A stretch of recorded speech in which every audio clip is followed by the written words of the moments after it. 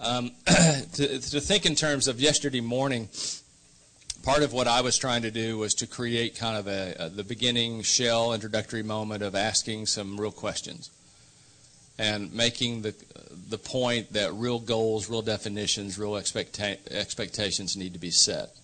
You've had some national studies and you have a national task force where you have proficiencies, these idea of proficiencies and competencies, how are we going to achieve those? And so that's in process.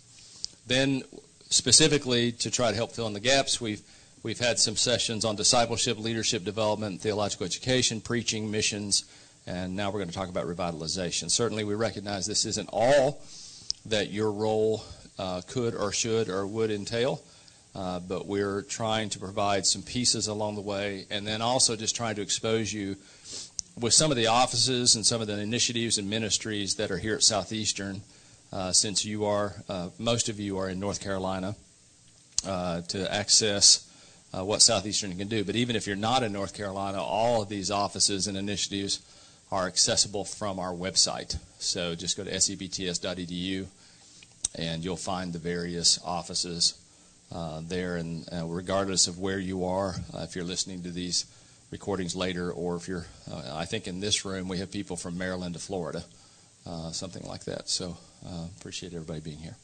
So what I want to do is I want to take a few minutes, if I can, and I want to share with you about church revitalization. Some of you have heard me talk about church revitalization. Some of you have been involved in some pretty in-depth training with me about church revitalization, 2.5 days worth kind of stuff. That's not what I'm going to do here.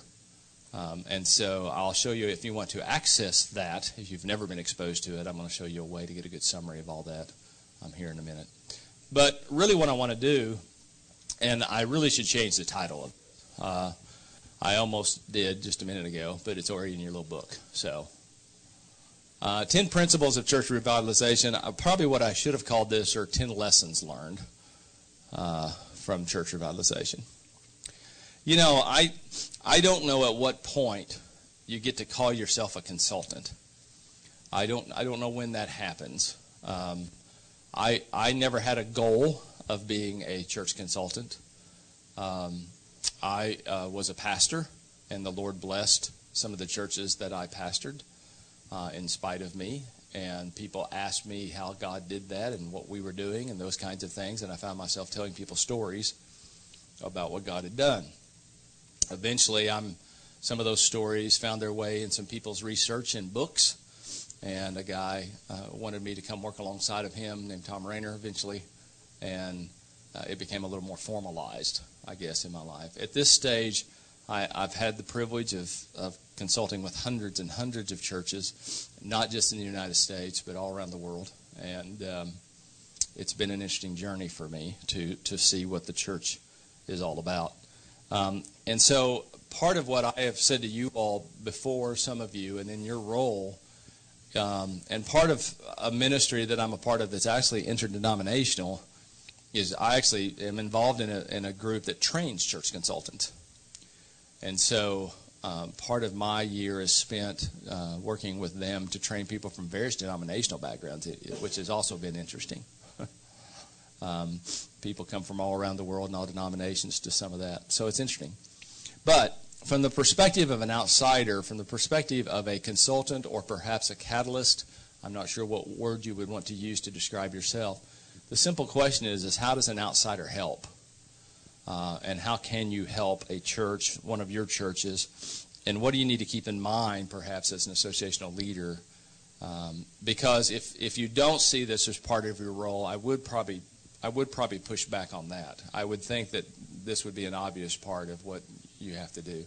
I taught evangelism yesterday and also on Tuesday, and we were talking about current issues. And I can do about 2 hours of stats on the American church. Some of them are good stats, some of them are not. Some of them are actually myths, and I point that out when I share them. But there's no question that the trend would suggest that this should be a major part of what we're concerned about. Church health, church decline, church revitalization, whatever you want to call it. So let's talk about a few things here. One of the things that I always want to emphasize is that revitalization is only for those who are still living.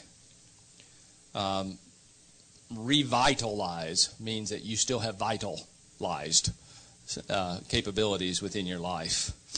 I get phone calls. You probably do too. You probably can tell me many more examples that I could share with you about churches that may have gone past the line.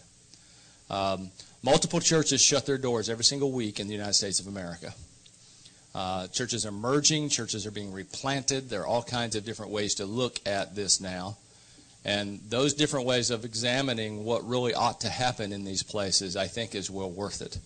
I am the guy. Just lost it. Nope, it's back. I'm the guy who, to a fault, will probably fight for the life of a dead church. And yet, there probably is an actual point to where you have to, and this is just us leaders kind of talking, but there's probably actually a point where you have to evaluate, is this really worth the emotional energy and time commitment when they've probably already passed a line? And I don't like talking like that. I'm not a quitter. I don't like ever giving up on anybody. And yet at the same time, I have to recognize, are they still a church? So we may not be talking about revitalization. We may be talking about recreation. We may be talking about resurrection. We may be talking about replanting. We may be talking about closure. We may be talking about merger. We may be talking about other options that are out there. And I've done all of those things. The North American Mission Board has some expertise in legacy church planting, in which and that's the idea of a church that needs to be reinvented, replanted, rediscovered. And so I would send you to John Mark Clifton's material and the North American Mission Board for that. That's not the primary conversation I'm going to have with you today. So there may be those churches that are still there. I mentioned this to you in a session earlier, though. I ask this question of every church: are you still a church?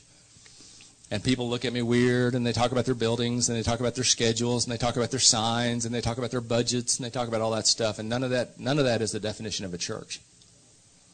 And so if you can't show me why and how you're still a biblical church, and what that really means, we're back to the discipline of why. Why are you? Who are you? Then we have to have those honest conversations. So are they still a church, or are you really looking for other options? Number two, a consultant's not a savior. And this is a inner struggle for me, because I'm a fixer. I was hired here to fix things. My whole seminary career is about fixing things or creating things. I don't do normal stuff. I either create something that hasn't existed, or I fix something that needs to be fixed. That's what I've done for 20 years in seminary life. So I'm a fixer, and there's almost this defeatist sense, again, if I can't fix it. And that's my own personal problems and some of my own sinfulness. But a consultant is not a savior. You can't fix churches, and you've got to recognize that as the associational leader, it's not your job to fix that church. They, along with the Holy Spirit, have to fix God's church. Now, and if you're going to move there, become a member there, and this is your church, in a sense, and I'm using these possessive pronouns carefully, because I know theologically we all agree the church belongs to God. This is God's church. But if my membership's at that church, then I have a different stake in that church. But for most of the churches you're going to be dealing with, you're not a member there. You're a leader of a network, a geographically based network of affinities and proficiencies and competencies, right? And I've got to recognize it's not my job to save that church. What you're going to be doing is you're going to be helping them to discover and implement pathways for better health. And you can help give them tools, and you can help give them resources. But as a consultant, very begrudgingly and with great consternation, I've had to recognize not everybody's going to listen to what we have to say, and not everybody's going to follow through on what we've suggested, and not every story is successful. So I can sit here and say, you ought to do this, or this is what it appears to us you ought to do, and they can reject every bit of it. In fact, part of the reports that I'll make to churches is, one of your options is to do absolutely nothing. One of your options is to continue to, I said this in Boone not long ago, one of your options is to continue to do exactly what you're doing. If you do, this is where I think you're going to be in 5 years or 10 years or 2 years or 6 months or whatever it is, depending upon how desperate the situation. I mean, they need to hear the honesty to say this is what I think is going to happen if something doesn't change. But the word change is scary, right? But we can also help churches define the best ways to spend their last days. And sometimes I've got to be honest enough to say, I don't know that unless you do some drastic changing, if you decide to keep doing what you're doing right now, in 5 years you're not going to exist. Or you're going to be so different than who you are now. How do you want to spend, if that's the option you're going to choose, how do you want to spend your last days? And I'm pretty honest, and those of you who know me well know that I'm kind of brutally honest. But I have these honest conversations with churches about, I can help you spend your last days in comfort. Is it hospice? Is that what we're looking at? We can do hospice if that's what you all choose to do. If you're refusing to change, you're refusing to do anything else, or you've gone so far, it's really beyond your grasp at this point. And so how can we help you? How can we help you make the wisest decisions in those last days about merging or replanting or whatever? But in the end, remember, you're not the Savior. You can't fix them. They have to work with God, and they have to listen, and they have to be willing to change. Revitalization requires change, and people don't often like that. Growth always requires and demands change. A seed doesn't stay a seed, a baby doesn't stay a baby, a puppy doesn't stay a puppy. It has to grow and it has to change. So, number 3, revitalization is hard work. That may seem like a simplistic statement. It's not. In a book I wrote not too long ago, I start early with these comments, and I said, you've got to remember that church health is extremely hard work. And then I think my next sentence is something along the lines of, I know that many of you just stopped reading my book because many of you aren't willing to pay that price. And so thank you for purchasing it. I hope you'll recommend it to others who might read further than what you just did, something like that, because I'm a smart aleck, so I think I wrote something like that. But my point is that church revitalization is not easy. And you all know this. This is common sense. They didn't get in the situation they're in right now overnight. And they're not going to get out of it overnight. It's going to require sacrifice. It's going to require submission. There's going to be a time commitment. We've got to get back to understanding who we are and why we are. And I talk about proper loves and fears. What do they really, really love, and what do they really, really fear? Because it's from those two things that their true values and behaviors come. If I don't really, really love and fear God more than anything else, then nothing else is going to work. These are spiritual issues. And you're engaged in spiritual warfare. And if I don't recognize and work through the difficulty as the consultant with them, I mean, there are guys I know, and I know most of them, almost all of them probably, who are full-time church consultants. It's hard to be a full-time church consultant. That's a hard thing to do because you have to charge so much money in order to be able to have a full-time job as a church consultant. Most churches can't afford you.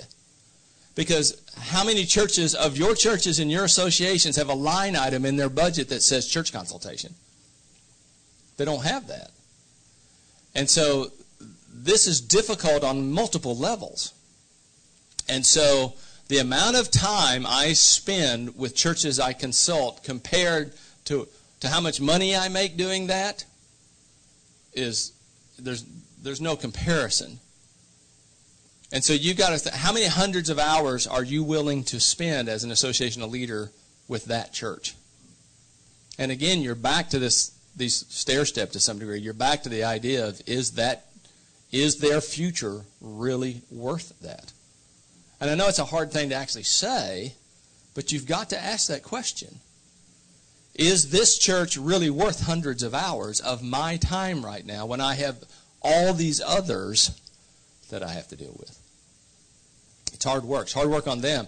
And I don't paint rosy pictures when I deal with churches. They've got to understand they've got to be willing to sacrifice, and they've got to be willing to put the time in, and they've got to be willing to change, and they've got to be willing to, again, understand the balances of love and fear. I just taught this in class this week, too, to where I said, look, the key to self-awareness and the key to church awareness is love and fear. And I've shared this with you, some of you all before, because fear is an act of worship. Love and fear are all wrapped up in authority. What do you really, really fear? Fear is an act of worship. It's an issue of authority. The thing I fear in my life, I pay homage to. The thing I fear in my life, I give authority to, which is why the Bible says we fear only who? Right. In fact, every book of the Bible has a fear not the wrong things version. It has verses about fear not the wrong stuff. Every book of the Bible has some version of that. And so we need to ask ourselves, are we really loving the right things? And then are we really fearing the right one? Because if I'm not fearing God more than anything, if I'm fearing something else more than God, or if I'm loving something more than God, I'm an idolater. I mean, that's bottom line. And that's what these churches are doing. They love their golden calves. They love their history. They love their styles. They love their human relationships. They love their buildings, their whatever it is, their legacies, sometimes more than they love God. And they're afraid of change, or they're afraid of offending one another more than they are of God. And these are these bottom lines, and we talk like that. I talk like that to leaders, and I talk like that to churches. And those are not easy conversations sometimes to have. And when we do assessment with people and we kind of break down where they really are, it becomes apparent what these real loves and fears are. I teach the kids here at the seminary that one of the greatest tools in ministry is that kind of self-awareness. And that if I know what somebody else really, really loves, and I know what somebody else really, really fears, if I know what they really love and they really fear, I can lead or manipulate them. And that's how dictators have worked forever. That's how Satan works. If I know what you really, really love, and I know what you really, really fear, I could lead or manipulate you. But the most important thing, and congregations have corporate loves and corporate fears, every one of them. But the key in ministry is not that I know that about other people. The key in ministry is that I know that about me. What do I really, really love? And what do I really, really fear? That's the key. What's old Big John really afraid of? You know. And in church consultation, you've got to put aside the facades. Because if you're not willing to get honest, and you're not willing to get to the real issue, you can't just treat symptom, you have to treat disease. And if you're not willing to dig deeper, and sometimes that hurts, you got to probe for the tumor, you can't just treat the fever, so to speak. Does that make sense? Then, practically, you need a defined process. We've been talking about that to some degree. You need biblical definitions and goals. What is a church? When I teach church planting, I'll spend weeks at the beginning of the semester with that very question. I know people who want to plant a church, and then when I ask them, what is one? What is a church? Well, the same thing is true with church revitalization. Because what I'm about to say is important. What many of these churches want is not a biblically healthy church. What they want you to do is help them to get back to whatever they have defined as the glory day of their memory of whatever their definition of the best church ever was. They want you to get back to the way it was back in 1950 or whatever it was, or 1980 or 1990, back when Dr. Smith was there. Boy, everything was so much better when Dr. Smith was there. And what they want you to do is get you back to that rather than actually what you ought to be next. And what you ought to be next might have nothing at all to do with what you did back when Dr. Smith was there. But they're not thinking like that because their definitions are wrong. Because their definitions are based upon themselves. Their definitions are based upon their golden calves. Their definitions are based upon their own perceptions rather than biblical definitions and goals. So part of what you really have to do is help them to understand this is what a biblical healthy church is. To proactively teach biblical healthy church models in an associational level would be huge. For them to really understand. People and pastors say, well, I know what that is. Well, you wait. You get them in a room and you actually start talking about it and they don't know what it is. They've forgotten. They've taken their eyes off of it. So when I do interims, for example, we go through the book of Acts. I go through the first 13 chapters of the book of Acts. And we look at the church in Jerusalem and we look at the church in Antioch. And before it's over, I'm comparing those two churches. And I'm saying, look at what both of these churches did. Here are two churches God blessed in very different contexts, very different makeup, very different cultural scenarios. And yet look at what God did in these two different churches. And we can learn models for that. You figure out yours, etc. But there needs to be a guiding path and process. And you need to have a specific process or you'll get lost and you'll just find yourself doing circular motion that doesn't lead to anything. Now, some of you, and I'm not going to talk about this today, some of you have seen and we've worked for days on my process. And if you've never seen that before and you have no idea what my process is, I'm going to give you a resource here in a minute. You can go find it yourself. But many of you have walked through this with me, and this is the actual process I use. And I believe that a biblically healthy church is constantly moving through all these phases. Constantly. Never, ever, ever, ever stops. But whatever your process, it doesn't have to look like that, but whatever your process is, you need one. Because if not, you'll drive yourself crazy as a consultant. I mean, this is self-preservation. I mean, because if you're going to sit there and say, I mean, Bob, how many churches are in Metrolina? 140. So I got 140 churches. Now, some of you, who has a much smaller number than that in their association? How many? 21. 21 to 140, probably all kinds of numbers in between.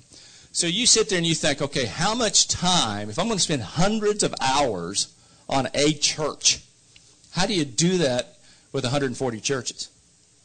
And you won't have to with all of them. But how do you do that with enough of them? So how can we proactively, as a network of churches, start teaching some of these things proactively to where I don't have to do this reactively? So the smartest plan in my mind for you guys is instead of waiting towards somebody's in the disastrous situation and they need a Ewart to come in and help them close the doors. If you need me to come help them do that, I can do that for you. It's no fun. But what's much better is if you can proactively stay ahead of the game. But you need a process. You need something to teach them to say, and it doesn't, again, this is just one. There's several. But whatever it is, whatever the model is, how can you stay, and you've heard me say this before, the difference between a healthy church and an unhealthy church, if you have a bell curve in the life of a church, and here they are and they're really doing good and they start this decline, a healthy church just knows how to stay on the left side of the life cycle. And they do that by reinventing, and they do that by reassessing, and they do that by going back constantly to why. Why are we here? Who are we supposed to be? What are we supposed to be doing? How are we supposed to be doing it? They may not use those words because they may have different terminology, but that's what they're doing. They're constantly going back through that process. And so to have a proactive process that you all would use in your training scenarios with people and to find the folks who are being good examples of that to teach the other guys. But if you don't have a defined process, you're just going to be chasing reactively, because what you can't do is you can't get caught up into this little issue, and you can't get caught up into this little issue, and you can't get caught up into this little issue. You've got to recognize that all these issues are, in a sense, the same issue. And their sin, and they're loving the wrong things, and they're fearing the wrong things, and they're not focused on biblical models. They're not focused on biblical definitions, and I got to steer them back into proactive, more what I call biblically objective processes versus personally subjective reactions. Then, I recommend strongly, and you've heard me allude to this, that you conduct both qualitative assessment and not simply quantitative assessment. I know a lot of guys who are consultants, and all they're going to give you are numbers. Those are helpful. Quantitative numbers are indicators of qualitative issues, but if you don't actually talk about the qualitative issues, you're not making any progress. And qualitative assessment is much more difficult than quantitative assessment. Easy to count. Easy to order demographic studies. Easy to do stuff like that. But to actually get in there and to do church health surveys and to do interviews and to do perceptions, etc., of attitude and where they are really spiritually and attitudinally is much different.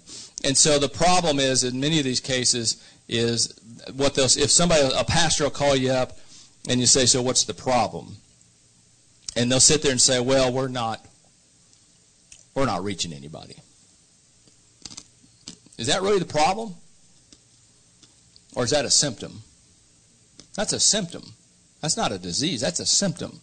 So what's my first, remember my discipline of why. What's my first question? Well, yeah, why? Why aren't you reaching people? Well, our people don't share their faith. That's the problem. Our people don't share their faith. Now, is that the problem or is that a symptom? We're just talking about symptoms. We're just running around talking about our fever and our sweats, night sweats, and we're just talking about that's not the problem. The fact that your people aren't sharing their faith, that's a symptom. Why? Why aren't your people sharing their faith? Well, they're not very evangelistic. You just said the same thing. So why? Are they afraid? Do they not know how? Do they have no role model? Because eventually I'm going to sit there and ask the pastor how much he's sharing his faith. Because half of Southern Baptist pastors haven't shared their faith in the last 6 months. So, are you sharing your faith? Are you being a role model for them? Only 25% of Southern Baptist pastors say personal evangelism is easy for them, but 80-something% say that they ought to be a role model for it. And so you sit there and say, okay, are you being, so is the problem leadership? Is the problem fear? Is the problem, are you loving the wrong things? And I'm telling you, I'm going to get back to loves and fears. Every conversation I'm in, what do you really, really love? What do you really, really fear? You're an idolater, pastor. I have those conversations. People love me. But in the end, that's what we got to talk about. What we're going to talk about is a theological, spiritual sin problem. Why don't people share their faith? I can make the point with you right now. I could show you 12 different studies. My argument is 98% of active Southern Baptists do not share their faith. And I'll stand by that number. 98%. Easily 90%. So if we want to be nice, we'll say the 90%ers. Why do 90+% of Southern Baptists not share their faith? Why? What's the real reason? Somebody give me your opinion. What do you think? What's the real reason? Over half of them are not saved. Okay, over half of them might not even be saved. So they might not even know the Lord they're supposed to share about, all right? So let's say we'll take that group out, right? So now we got a 45% group of the first 90% group, and there's this group who theoretically at least are saved. What about them? Why aren't real saved people talking about their Lord? No accountability. There's no accountability? It's fair. What else you got? There's no model for it.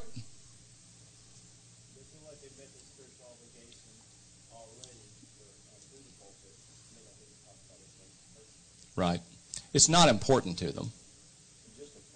And they're afraid. Number one reason is fear.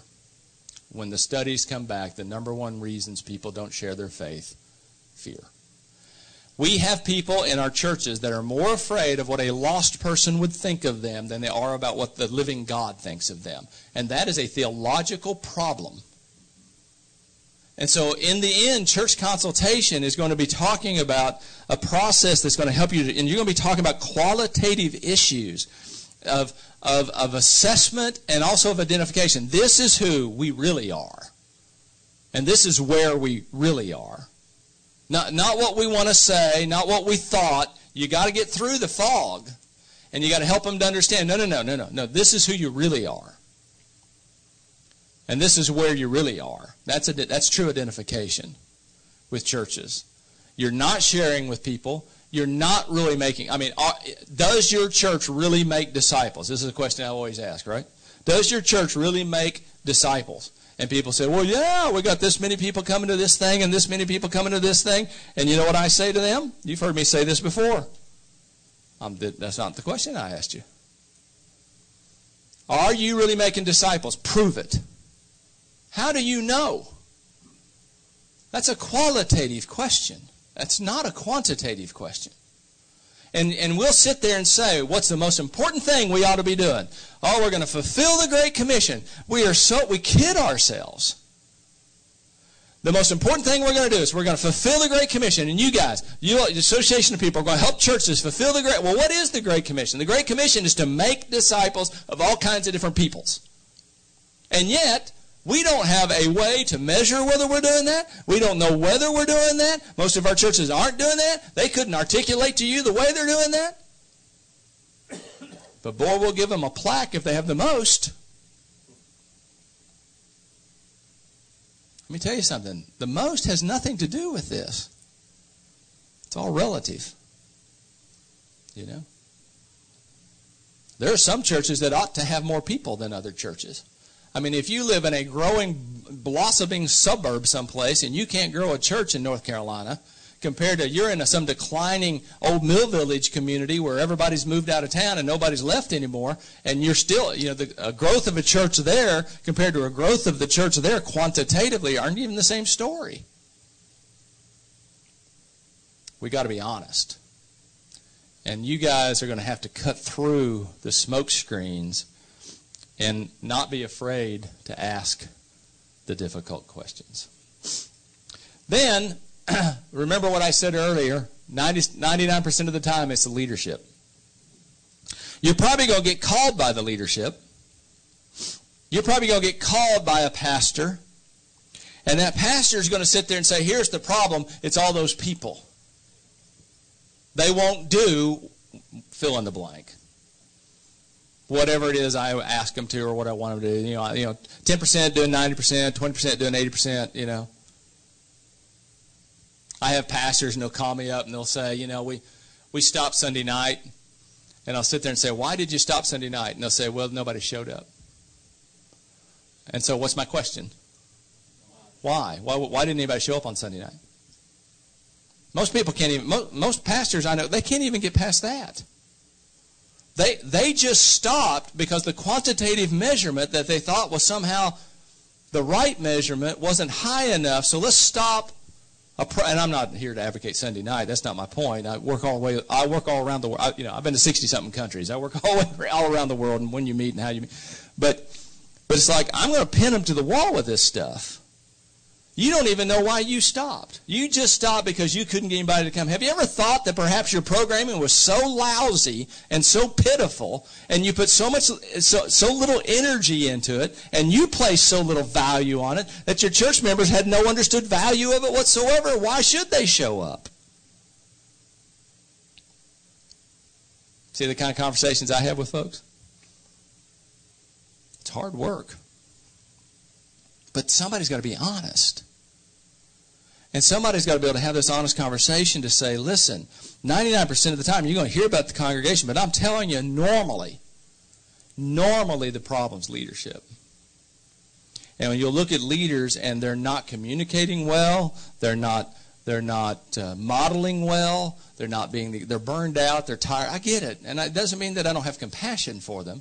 I mean, part of it, what you all have to do is to be the therapist. I don't have to do that. I'm the gunslinging consultant. I just come in and I'm gone and, fire me tomorrow. But you guys, you're going to have a relationship with these guys. And so you're also going to be counseling and being therapeutic with these guys who are hurting. I get they're hurting. But I also, and listen to me, I also hear the excuse way too often that these pastors are burned out and hurting so much we need to take it easy on them. It's to the point of we don't challenge them. And we need to figure out what the balance is in reality. Because we can sit there and help a person justify their laziness till they die. And I have met a lot of really lazy leaders. And I'm in churches and I sit there and I go, how many people did you baptize last year? And they'll give me some number. I mean, that number doesn't even account for what the pastor's just sharing his faith. What are you doing? I know a lot of people who are really intimate with a lot of screens in their lives. They spend a lot of time looking at a screen. They don't spend a lot of time talking to people about their faith. And so an outsider, somebody, has got to help them with accountability. Remember Revitalization is a never-ending journey. This is never a one and done. We've got to have, which is why I represent it in an ongoing cycle that never, ever stops. It's something that never, ever ends. Remember Paul's missionary journeys? And what's interesting about Paul, I'm a missions guy, and so you teach Paul's missionary journeys, and you sit there and you think of church planting, and people use it to talk about church planting, and that's great, and it's right. He goes around, he helps start churches. But when you look at his second and third missionary journey, what was really the bulk of those second and third missionary journeys? Yeah, he revisited the saints. He revisited the saints. He's going back to make sure that they're okay. And when you think about what he wrote, you don't really see Paul writing to a lot of people saying, you ought to get out there and share your faith. Now, there's some of that in there. Romans 9, Romans 10, different places that we can say. But that's really not what he's writing about most of the time. What he's writing about most of the time is you all need to believe right and you need to behave right. And you're not doing that. Corinthians, Galatians, etc. You're not believing right and you're not behaving right. It was a never-ending cycle for him in both his visits and in his writings. And so to separate evangelism from discipleship is really immature. And I know people, and I meet people on this campus, and they don't care for me sometimes, because I meet people on this campus, and they'll sit there and say, I'm really into that deeper study. That's what I want to do, deeper study. Because somehow that makes them holier, I guess, more spiritual. And then I'll look, they don't want to, they see me and they talk to me like that, I'm going to say, well, then that deeper study ought to lead you to share your faith with somebody else. Because if you're not evangelistic, then your discipleship is immature and incomplete. And that's the bottom line. And in Southern Baptist life, we have a lot of intellectual disciples who come to the next study, and they go to the next study, and they go to the next study, and they go to the next study, and they go to the next study, and they go to the next study, and they do nothing with it. And Jesus talked about that, and he says, don't just be a hearer. It's an incomplete, immature discipleship. If it does not spiral you out into being the temple that goes out into the world in a centrifugal way, to share the gospel. But revitalization is a never-ending journey. It never, ever stops. The enemy never, ever stops. He will attack, and especially the churches that start turning. He will attack them, and he will attack them, and he'll attack them, and he never sleeps, he never rests, he never shuts up. He will not stop. And somebody's got to help and walk alongside these churches. This church health is a never-ending journey. And church health and revitalization is all about relationships. Always is. And there's two relationships I teach about, and you've heard me say this, so I won't spend a lot of time here, but I talk about two intentional relationships that you need in life in order to be missional. One is you've got to have a very intentional relationship with God and his people, and then you're ready to have a very intentional relationship with the world and its people.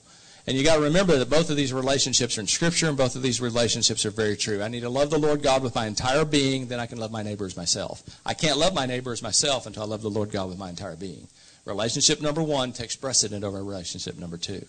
So I need to be engaged in a strong relationship with God and the church. Then I'm ready to be engaged in the intentional salt and light relationship that I'll have the world with and his people. And unfortunately, we often talk about in missions and evangelism going out to share with the world, etc., and we don't prep people well enough in their relationship with God and the church to be ready to even go out and do that. And so don't sit there, associational missions strategists, and hammer people about doing evangelism and missions if you know that, frankly, most of the people in your association are so spiritually and theologically immature, they're not ready for it. They need a healthy walk with God in order to be empowered to share their faith in the right way. But both congregational and community relationships become crucial. And their relationship with one another and their relationship to their communities. And notice it's plural because there's more than one. Every church has more than one community. Normally, you know, we like to do demographic because we're so bound. Americans are so bound to quantitative analysis.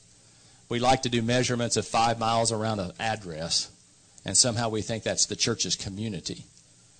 And because we hypocritically will teach ecclesiologically that the church is not that building, and yet we do all the measurements as if the church is that building. And we need to ask ourselves, where do these people really live? Where do these people really go to school? Where do these people really work? That's the church's community. I mean, if everybody drives in from the suburb, like back to an urban setting, Bob, if everybody drives in from some suburb to some inner city church building, then the church's community has almost nothing to do with that church building. And we'll sit there and shake our fingers at shame on you for not reaching the people around your church building. And the people ought to say back to us, well, I don't have anything to do with anything here. The only time I'm ever in here is an hour a week. That's the only time I'm in this zip code. But I say it's a plural because I'm looking for a both-and responsibility.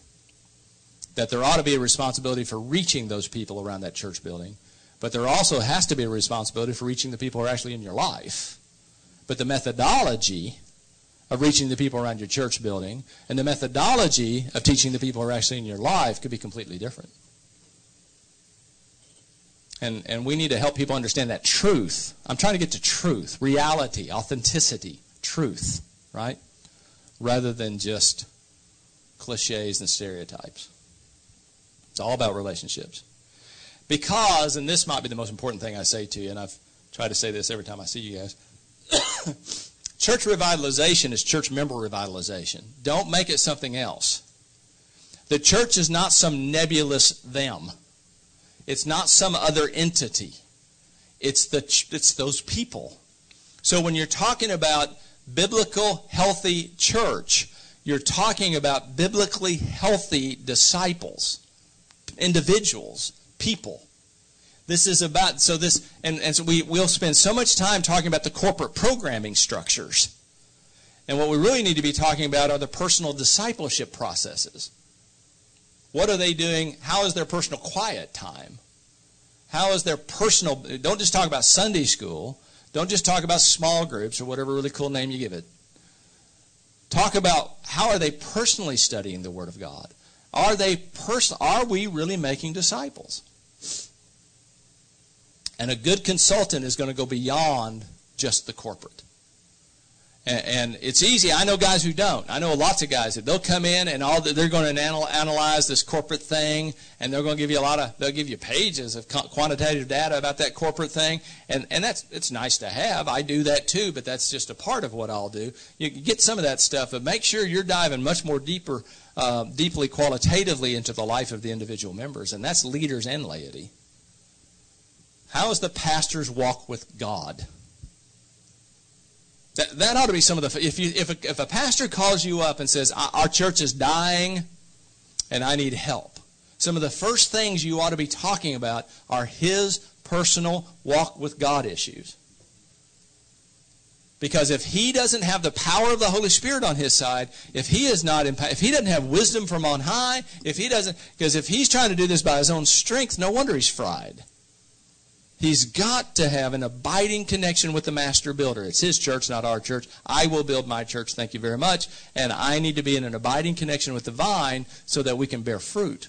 And if I'm apart from that vine, I can produce nothing. And it's amazing to me how few consultants have those conversations. They're going to sit there and say, well, let's talk about how many people you have in worship. Let's talk about how many people you have in Bible study. Let's talk about how many parking spots you got, how many square inches you need in your nursery. I mean, and all those things can be done. I can tell you how big. I can tell you how many inches an American rear end now requires on a pew. I mean, I can do all that, and there may be a place for all of that. But that's not the real issue normally. Normally, it's not. Normally, it's about who is the church. It's about church member sanctification. It's about discipleship, because sanctification is a never-ending journey, just like church revitalization. Discipleship is a never-ending journey, just like church revitalization. And what they've forgotten is why they're there, and they've forgotten who they really are. And then, and there's, and this isn't number 10 because it's the least important. Church revitalization depends upon the Holy Spirit, not you. So real prayer, real authentic worship. And what I mean by authentic worship is we really are taking the focus off of us and we're placing it upon Him where it belongs. And so when we're asking questions, we're not here for justification. We're not here for self-preservation. We're here to actually acknowledge this is his church and who he is and what he wants to do, and to recognize an understood intentional discipleship process. And I find almost no churches possessing an understood intentional discipleship process. Almost none. To where I could go talk to a church member, because I do interviews. Like at Boone, I've done over 100 interviews with members one-on-one. Okay, I get together with individuals and I have a series of questions and we talk about qualitative issues. And if I were to ask an average church member in almost every single church I've ever consulted with, and I ask them, you explain to me what you're supposed to do next in your discipleship walk. Explain to me what your children are supposed to do next. Explain to me what your students are supposed to do next. Almost nobody understands that. There's no understood process or value. And yet we'll claim that the most important thing we do is make disciples. And yet nobody knows how. It just kind of happens, I guess. And so to help churches with this real prayer, authentic worship, and understood intentional discipleship, we'll take them a long way down the road. So, for those of you, and you have this in your book someplace, I wrote, it's an ebook. It's an ebook on purpose. Sorry, it's not in print. You can't get a hard copy. Print one off if you want it. Through what's called the Word Search Bible stuff with Rodman and Holman. And there's a summary there. If you've never done Word Search at all, then this will be worth it to you just to use that code on number 3. Whether you get my book or not, don't worry about it. But on number 3, use that code and you ought to get a free library. It's kind of like Logos, but it's the Rodman and Holman stuff. And you'll get a bunch of freebies by just doing that. And then if you want, my book's there if you want that. If you want a summary of what some of these folks have been through for 2.5 days before. But in the end, the bottom line for me is I wasn't raised in this thing called the church. And so the church has become a really interesting organism for me over the years. And I don't really know why I am in the position I'm in, and I get to talk to people, and people call me every week and want me to help them with their churches. Because I don't advertise, I don't promote any of this. But it's interesting to me what I've been able to see and what I've been able to learn. And what I really do see is a lack of intentionality in leadership, and then I see this really lack of intentionality in discipleship. And the two go hand in hand. And the leaders are existing. And it's Monday, so I have to. Then it's Tuesday, so I better. Now it's Wednesday, so I know I have to do this. And then it's Thursday, so I have to. And then it's already Friday, and they're just reacting. And if you as a leader could work with them to shift from a reactive to a proactive stance, it could be really significant. Any questions or comments about church revitalization just for a couple minutes before I move us into something completely different? Yep. The last point you left on understood intentional discipleship. As an interim pastor, what intentional discipleship plan do you lead them down? Yeah. So that's a good question. So what intentional discipleship plan do I lead them down like when I'm an interim? So what we're doing right now, I do this at every church. Boone's in the middle of it right now. This Sunday, I will preach a sermon about this again. So I make them put together discipleship goals for their church. We'll sometimes call it something a lot cooler than that, but that's what it is. In other words, if the church members cannot articulate to me, this is what it means to be a healthy disciple, then they need goals. So a lot of churches, especially as an interim, I do this, and as a consultant, I recommend this. A lot of churches have cool bumper stickers and banners, and we're going to reach, teach, and release, or whatever we're going to do. We're going to reach up, reach in, reach out, or whatever the bumper sticker thing is. And yet, very often when I have conversations or interviews with leaders and church members, they really don't know what that stuff means. It's just something they plaster on websites and bumper stickers. And so often as an interim or a consultant, I'll say, well, let's just use that. Because it's not my goal necessarily to reinvent your language, because the new guy coming in, he may bring his own cool language from wherever he's coming. And so I'm not here to mess up the T-shirts. You know what I'm saying? You don't have to reprint all the T-shirts and all the bumper stickers. But what does it mean? Because they can sit there and say, well, it means we're going to make disciples, and then we're going to do evangelism. But when you realize you're not doing that. So we need real discipleship goals. So in my world, I break them down into being, knowing, and doing. goals. So most of the time, and and they don't always admit this, but it almost always ends up being an Acts 2 type of thing to where they're going to talk about evangelism, they're going to talk about worship, they're going to talk about prayer, they're going to talk about discipleship, they're going to talk about ministry, however you want to break that down. So what I'm going to lead them to do is they have to write out, and I wish I had one. I could show you the one from Mount Vernon. Well, I probably do have it in that bag. I could probably show you Mount Vernon. So you actually so whatever words represent worship, whatever the cool thing is for worship. Who do I need to be as a disciple to be healthy in worship? What do I need to know in order to be that? And what do I need to be doing to live that out? And they write complete sentences, bullet point goals that can then be taught in various curricular moments. So then we're going to go back and we're going to sit there and say, okay, so why do you have Sunday school or your small group structure? What are they doing in there? So then we have these meetings about the consistency of purpose of our small groups. So in other words, why would your small group be a primary vehicle for teaching these 12 goals? If you're going to say that these 12 goals define a biblical disciple at First Baptist Church, then why would your small group structure's whole world not be about teaching those 12 goals? So, because I'm a fairly simple guy. If I can get every single member to come to the primary worship experience, and I can get every single member to come to the primary small group experience, I'm a pretty happy camper. If my primary small group experience is doing what it ought to do. So I've spent a lot of time revitalizing Sunday schools, old-fashioned, nutty Sunday schools. But if you're going to sit there and say, if that's the skull and the spinal column of the body, now I'm not saying that's all, and then what other ministry you want to serve in or whatever you're going to do the rest of the week or whatever you got to do.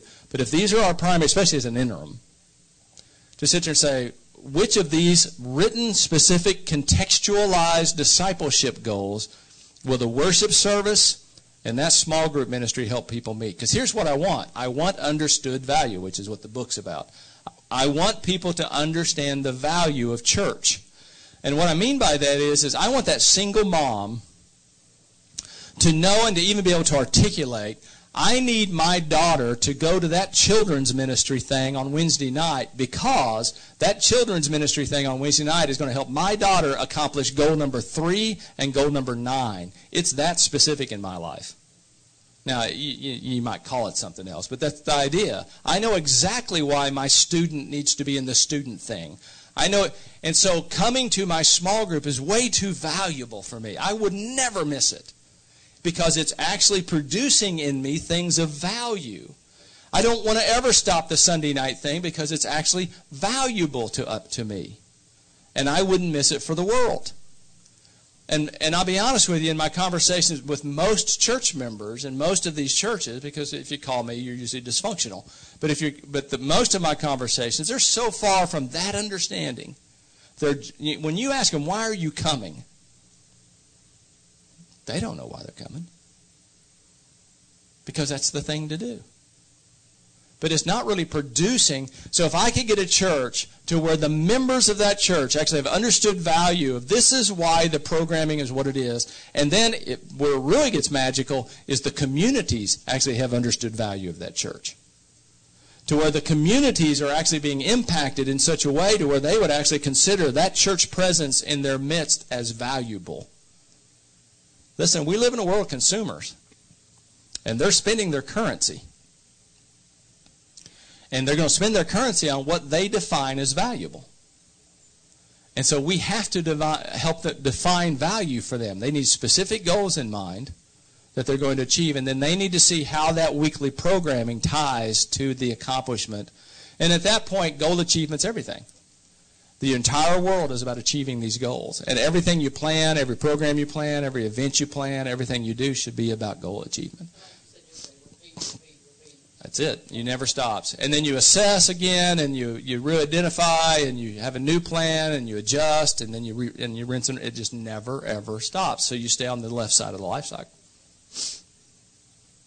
And so in my world, I actually make the church leaders write out discipleship goals. new ones that the average church member can understand. And then we actually will preach a sermon series about those discipleship goals. And then we're going to sit there and say, so every Wednesday night study is going to be about one of these goals, or our entire small group structure is about achieving these goals on every single age level. And so we talk about how would the kids interpret these goals, how would the youth interpret these goals, how do the adults interpret these goals. So everybody in the church gets a list of these goals. We print them. We make a big deal about it. They know what these goals are. These aren't just bumper sticker statements. These are life-changing hopes and dreams. And that should automatically be your new membership class. It is. It becomes exactly your new member class. It's easier to train the new members in it than it is to get to change the old ones. So that's kind of the process I go through. I'm not saying that's the process. That's just my process as an interim. Because and we try to make these goals very biblical, to where our new person coming in after me is not going to struggle with whether or not it's the right thing to do to pray, you know. But to actually, you know, where they can use those as a foundation to begin to build. And what we normally find is the new pastor is just excited the church is serious enough to be talking about such things. And that they actually have an understanding. So we actually create lay leadership groups that meet about these things and talk about these things. So it depends on your quality and your structure. This isn't just a hidden staff issue. You know, we bring in the deacons, or we bring in the elders, or we bring in a strategic leadership team of other leaders, and they're all part of that process to where they all have buy-in. That's what I do. And then like at Boone right now, the pastor's church team is equipped with all that. So the pastor's church team has this incredible congregational profile that they're now able to go out and say, we now know what we're looking, you know, this is who we really are, which is really going to help us to try to find the right guy to come in here to lead. Anybody else?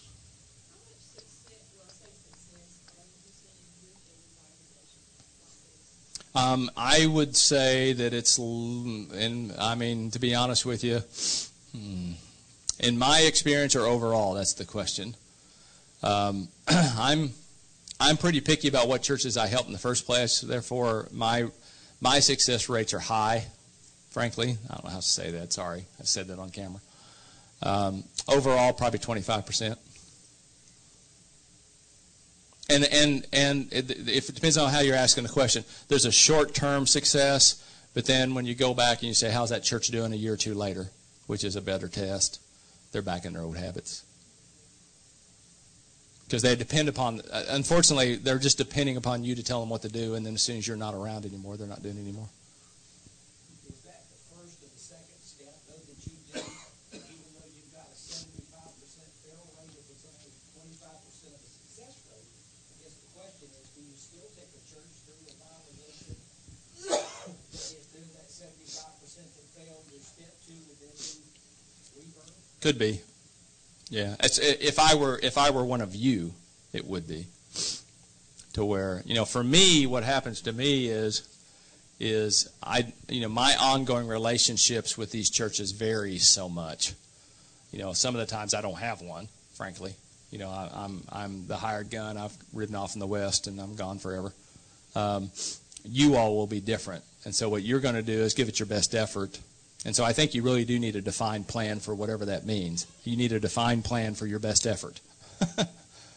And then recognize that if that best effort fails, my mama used to say you can only do the best you can do. And if that best effort fails, then what's your alternative plan? Have you got any success stories from a small membership church in particular, where the revitalization didn't exist in that? How small do you define as small? Because remember, normative is 250 or less. Well, for me, I'm at the same. I don't have a church that's up to 250. Okay. So I'm Yeah. at 40. Okay. Yeah. So once you get below 50, you have a critical mass question you have to ask. And it's contextual. Because you could have 50 people who have the resources to keep the ship alive a long time. I've known churches that have 50 members, but they got $250,000 in the bank. Well, I mean, they can keep plugging along for a long time. They're not going to grow. They don't care, but they're also not going to shut the doors. And so it's all contextual. So do I have a really good success story from my personal experience? From anybody, I'm trying to find one anyway. Yeah. The stories that I know of churches that size would probably be merger and rebirth, the ones I'm more familiar with that I would call really successful. Okay, so now tell me, have you got a merger success story? Yeah. Yeah, I know those. And all three of them would have the graveyard. Yeah. I mean, I know some merger stories that are successful. I've got a former D-Min student who's done one of those, and that I could, not necessarily on camera, but could share with you. And so he another church actually came to them and were more desperate than his was, and they've merged together and been pretty successful. Yeah, it's hard. And again, I'd point you to Clifton at NAM some, because this is what he does a whole lot more than I do. I don't generally take those churches myself as a consultant, so that's part of the problem with the question is I don't, because I'm not sure I'm confident enough I would be able to do that. I'm probably too hard on them, but I would refer at that point to guys like him. I'm not sure if this is going to turn out to be a successful church. The church that I was part of, I used to be really challenged because they always said we need to keep the doors of the church open. And I mean, that's what they would say. And it was really challenging. Well, they had that picture from back in 1970 with, 150 little children on the steps of the church. Right. And, but I just in going through this, I realized we have a new pastor now who is extremely passionate about using, or I say using, but seeing the preschool ministry of the church, which is a community preschool, as an outreach of the church. And people are very excited about bringing that forward. Yeah. But I've kind of realized that, because that, as a matter of fact, I said it was an idol, because I made sure that picture was up all the time. I said, y'all need to do this, because this is an idol. Yeah. Y'all idolizing this scenario. But anyway, I was on staff at the church at the time. And, but I've realized that what has happened is he is showing them a pathway back to those glory days. Right. But I'm not saying that God can't use that, and God's not in that. But because he's very mission-minded, he's wanting that total. He said, we're going to have the people that nobody else wants in this church. Sure. Anyway, prayerfully it's going to turn out to, because there are people excited, they're passionate, they're on board with the changes he's making, they're putting money into it, church money and something like that. Yeah. But it's because they see that as a pathway back to what they consider to be the glory days. Yeah, now I know stories. I mean, there are some stories. I mean, they're not all in the United States either. I mean, I preached a couple months ago. When was I in Brazil? A couple of months ago in a church called the Attitude Church. Isn't that what it was called? In English. But this was a former student of ours, one of the leaders that we trained in Brazil, and they were a church that had gotten down to 30 or 40 people, and now they run 9,000 with multiple sites all across Rio. So it's a summit story. It parallels JD's story to some degree, although he didn't necessarily get down to 30 or 40. But it's that idea to where, and what he pursued and what they are now. Now, what they are now is obviously nothing like what they were when they ran 30 or 40, or even what they were before they got down to 30 or 40. It was a totally reinvention of the church. And part of the issue with churches that get down to this level. I mean, I was in one of these not too long ago. I'm talking around some stories, too, because I want to be careful. So I was in a church. They called me down there, and there's probably 20-something people left. And so I met with all of them on a Saturday. And they were more interested in showing me the history room that had all the photos of their past. I mean, literally, physically. They wanted to spend all day showing me what they used to be rather than talking about their issues. And one of their issues is that they believed that the ethnicity of their demographic was radically changing around them, so there's no way that this group of homogeneous other ethnic people could reach out to that ethnic diversity. Well, the problem is that I actually do my homework. And there's actually no evidence whatsoever that from a percentage standpoint, that ethnic diversity has changed. It's just their perception. And so people believe in myth. And people clutch on to stuff. I've told some of you the story before. I was doing an interview with a church member one time as a lady, and she brought in a scroll. I mean, it was a scroll. And she rolled out this scroll, and she goes, "This is my list of grievances." And I said, I represent the senior adult women's Sunday school class, and this is my list of grievances. She wrote out a scroll. And I said, "Well, that's not really what I asked you to do, but since you brought it, and it's a scroll, by all means. By all means." And before it was over, I thought she was going to have a stroke. I mean, she was standing up, leaning over the table, screaming at me, veins bulging, eyes bulging, red-faced, just tears streaming out of her face in her wrath toward that new pastor because he had moved out the Lord's Supper table in the pulpit.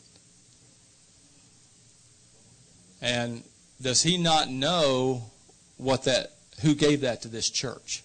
And does he not know who that represents? And I can't do the emotion. I'd have to scream. I cannot even worship my God in that room anymore because of that man. And it was all about he moved the Lord's Supper table out and the pulpit out. And I'm sure it had a bronze plaque on it or something. And so you sit there and you go, "How can I help you, ma'am?" Because you're so upset about such a non-biblical issue that is so dear and that was more valuable to her. I mean, think about what she just said. That piece of furniture is more valuable to me than my ability to worship my God. So there's reality. I get reality. I get to deal with people like that often. I get interesting anonymous notes like everybody does. And it's interesting to me. Worship wars are alive and well. But it's interesting how preference and history and mythology become what I love more than anything. So I have imbalanced loves and fears. And as long as your loves and fears are not balanced properly and biblically, see, I don't think God really meant that. I think that God really didn't mean that I couldn't eat that fruit. And see, I'm really afraid that if I don't eat that fruit, that I'm not going to get everything that I'm supposed to get. And because I really love myself more, and I want to take care of myself more than I care about the truth of God, I think it's really important that I eat that fruit. And I'm afraid I'm going to miss out if I don't eat that fruit. And I'm more afraid of missing out because I really love myself more than anything than I am about whether or not God told me not to eat that fruit or not. It hasn't changed much. Fruit, Lord's Supper tables, old-fashioned hymns, coat and tie, whatever it is. Because I'm afraid. I'm afraid to change. And so we have to work through these real issues. And so my point to you really is, in church revitalization, don't just get hung up in processes. You need one. You need a framework or you're going to go crazy. You won't be able to manage it because you'll be dealing with more than one. And you got to have some place to where you say, okay, this is where I am here, and this is where I am here, and this is where I am here, or you'll go crazy if you don't have some kind of defined process as a leader of multiples. But at the same time, you got to remember what the realities are. You got to be able to identify.